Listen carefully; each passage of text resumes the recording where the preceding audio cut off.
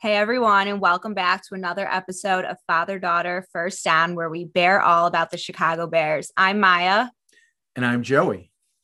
I'm the father. I'm the daughter. And it's been a while, Maya. We've taken a big break over since the final game, which was against the Vikings, which the Bears lost in Bears It was very style. fitting that the Bears lost the last game of the season, even though there was nothing on the line. That game just accumulated everything that went wrong the entire season and what the Bears did not fix over time. Right. And it just fit into the coaching tale and woes of Matt Nagy's career, They ended up 6-11. I mean, that game, what I recall is that they were winning the first half and looked good, and second half got blown away because they I don't know what they talk about during halftime. And, some of the games, obviously, during the year, we don't know what they talked about all week leading into the games. But here we are, and we're recording because we have new personnel that has been hired this week. New personnel, same names. New leadership, same names.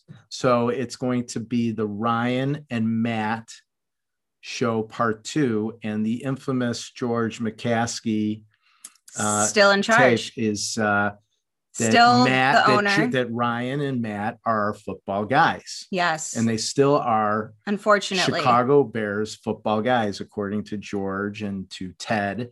And, this time they brought in a consultant, Bill Polian, a very highly regarded former executive and GM who worked many years with Indianapolis and other teams, but mainly Indianapolis is where he made his name. And so we're sitting here today. It's the Saturday before the conference championships, the NFL's Final Four. And there's still a lot of football to be played. Like they call tomorrow, Sunday's games, the best weekend in football. But I got to tell you, the playoff games up until now have been spectacular. They've been great. But there's 9 teams, Maya, that had coaching vacancies. Which is a lot. Which most recently, because of Sean Payton, just left New Orleans. But as of this morning, the third team, the New York Giants, hired the defensive coordinator from Buffalo, Dabo. Smart move, by the way. And but there's 6 teams left.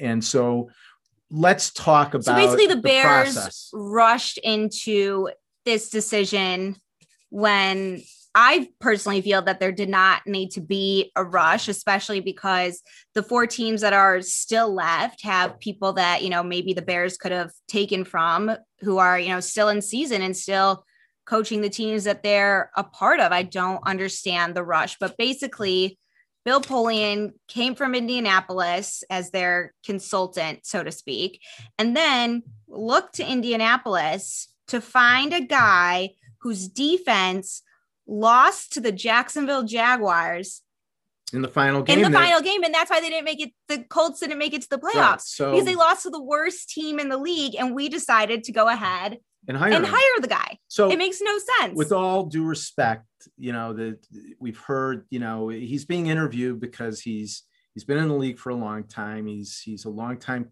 NFL coach that's well respected, but the bottom line with the Bears hiring, and we can go in many directions, like their whole process, but it's not a wow moment. This is nothing exciting. This is not like when, Theo with the Cubs came in and hired Joe Madden, and, that's a wow moment. Or even the Bulls, you can even say, like with the change of management, how they've uplifted and shaken things up. This is not a shake-up move. This is more of the same. How it works out, hopefully, is different. I want to be optimistic and hope the best. I know that you have a beef with him being a defensive coordinator and how, the franchise rests on the shoulders of Justin Fields, who had a rough year, but I don't mind it. You want to talk about that? That really bothered me at first because I think, the future draft stock for the next several years is resting in the hands of Justin Fields. So you really want to focus on your offense and being on the offensive side of the ball. That's also where we had the most issues this year, I would say. So you want to bring in some guy with a strong offensive mind. Obviously, we've seen so many coaches throughout the league who have had strong defensive minds and come from defensive backgrounds and been super successful. So I was kind of annoyed with it at first, but now it makes the offensive coordinator position an even more important of a hire, right, which and makes it more nerve-wracking as well. Oh, and plus I'm hearing like one name keep on being mentioned, this guy that was like a wide receivers coach with Green Bay, because he has close ties with them. The problem with the whole Bears search bothers me. I mean, it's one thing that they were interviewing GMs and coaches at the same time. That's fine. But within 48 hours of the GM being announced. No, here's probably what happened. They found this GM. Okay. Mm-hmm. And they said, okay, we've narrowed it down to, 3 guys, 2 or 3 guys. You pick which one you want. So another thing it also bothers me is that it seems like the McCaskies are controlling everything. They're controlling the GM, which, I get to a certain extent. Or they're relying on Polian, and Polian said, the fact that they have to hire a consultant to begin with. It's embarrassing because they don't know football. They have nobody. They don't know football. George McCaskey grew up in a football family. He has embarrassed his family's legacy in football. And he has dug it into the grave, and it is sad for Chicago. Say what you will about a Jerry Jones, but he knows football. Yeah, he's a little crazy. He gets maybe too involved, but he knows the game. He knows the game, and he can pick people. And maybe you don't like the way he reacts if you're a Cowboys fan, but he knows football. Look at Denver. With all their struggles, John Elway's running the team. He knows football. Lynch over at San Francisco. He knows football. He played the game. He's been in the NFL. He's been at all levels. And here we are. We're always giving the next guy up an opportunity. Right. Matt Nagy, the Tressman, John Fox was a different story, but that was like a tired. They don't take an experienced guy. There were so many people on a long list of coaches who had experience and success as being head coaches in the league. You know what? And you go after. I wanted experience. I hear you, but the junior. Would you have gone for what? Like Jim Harbaugh would have been a wow hire. I disagree with that. He would have been a wow hire. John Harbaugh would have been a wow hire. A better hire. I'm not a big fan of Jim Harbaugh. I think he's fit for the college scene much better. I hope he stays at Michigan and has success there. I don't hope he has success there, but go ahead. Why would you want him to have success in Michigan?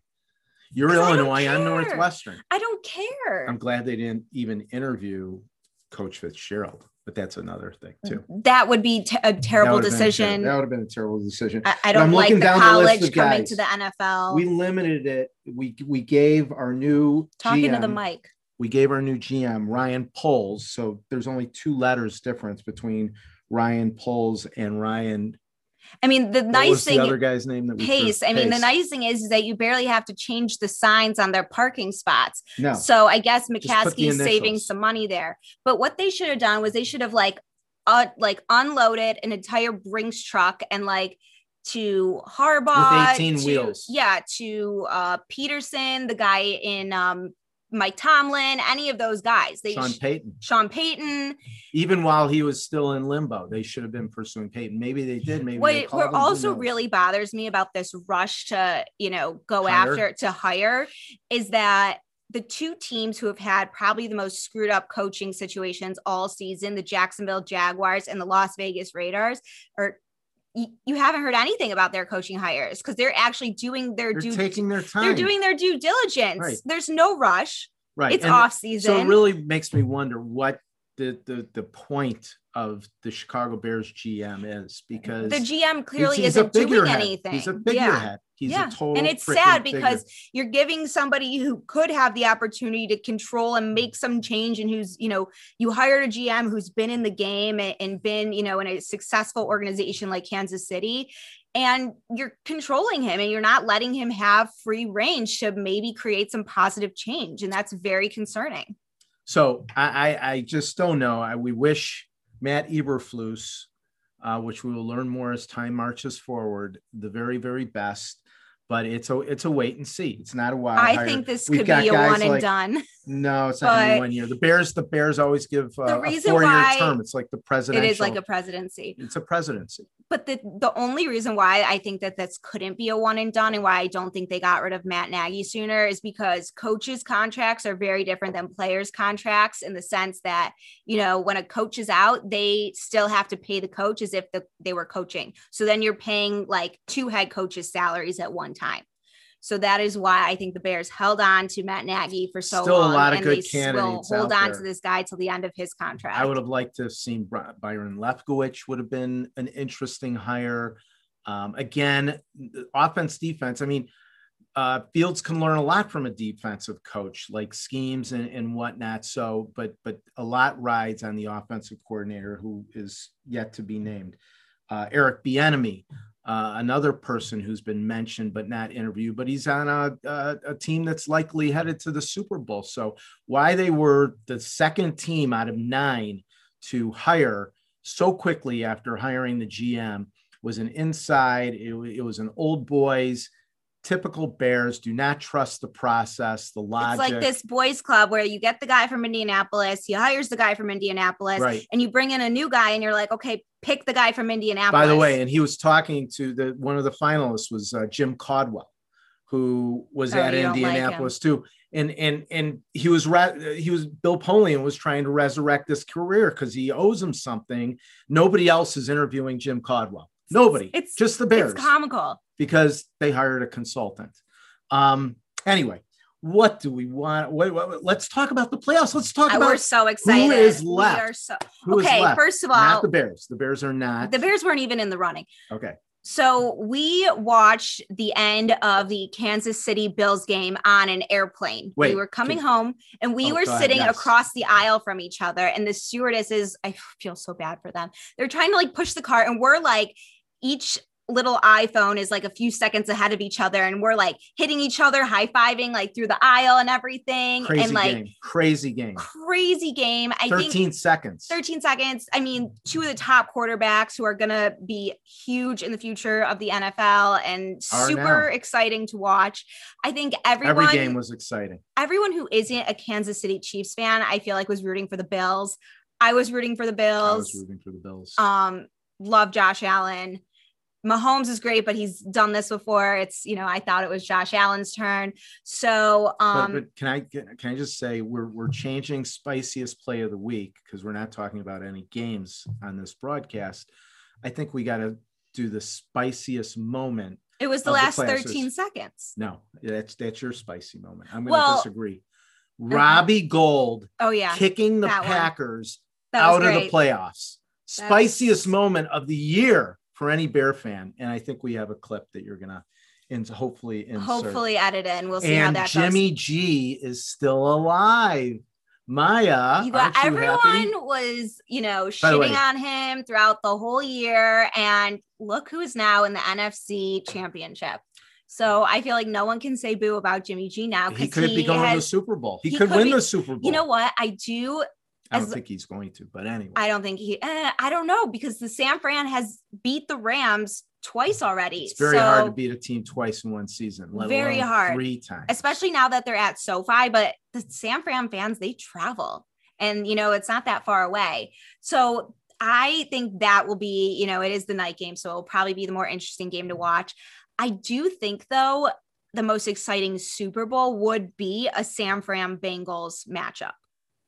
That did occur at one time. I know. I think that would be the most exciting Super Bowl, because no one likes a Super Bowl where like last year's where like the Tampa Bay Buccaneers were like ahead the entire time by so many points. Like, I don't even think Mahomes scored a touchdown in that entire. Well, it's going to be hard for the Super Bowl to match what last week's playoffs games were. We'll see what tomorrow's games bring, but I think Kansas City is just a hot team, and Mahomes is. I think that it's going to be really hard for the Bengals to win tomorrow in Arrowhead Stadium. It's going to be the Rams against the Chiefs. I think. I don't think San Francisco can. And if it is the Rams against the Chiefs, I will definitely be rooting for the Rams for multiple reasons.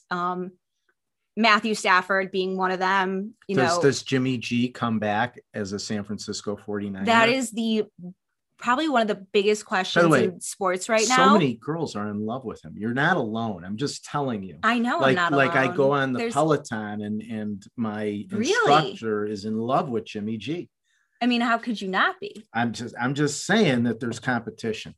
Did him beating the Packers, even though he didn't score a touchdown, did that help elevate him? Yeah. Well, I think for me, no, but I think the curiosity, because they gave away so much in draft capital, like the Bears did for Fields, the Niners did the same to get Trey Lance. Right. So the thinking is that, but if the Jimmy's 49ers, taking them this far, it's going to be hard to justify getting rid of them. But that's the beauty of the NFL. We're going into the off season. Our next broadcast may not be until preseason, right before the Bears' first game. But we want to thank all you guys who have watched. It's been a lot of fun. Yes, it has. The off season in the NFL is very interesting. Will Aaron Rodgers be a Packer? There's rumors he may go to Denver. If Jimmy G leaves, maybe he goes to San Francisco. That's his hometown. Devontae Adams is a free agent. Could he be in a Bears uniform? The Washington football team doesn't have a quarterback, really. I mean, there's so much that can happen. They don't even have a name. They're just the Washington football team. But they have Ron Rivera. Yeah, great coach. Good coach. So much that could happen in the offseason. It's always really interesting to watch, but the NFL is a full year of news and happenings. Oh, yes. But we want to thank you all for listening to us consistently, and hope everyone enjoys watching the AFC and NFC championship games, as well as the Super Bowl. We're looking forward. I'm positive about the Bears. We wish our football guys, Ryan and Matt, all the success in the world, part 2. And we have to wait and see. We have to wait and see. It's a wait and see game. And with that, Maya, to 2022. And 3, 2, 1. Bear down.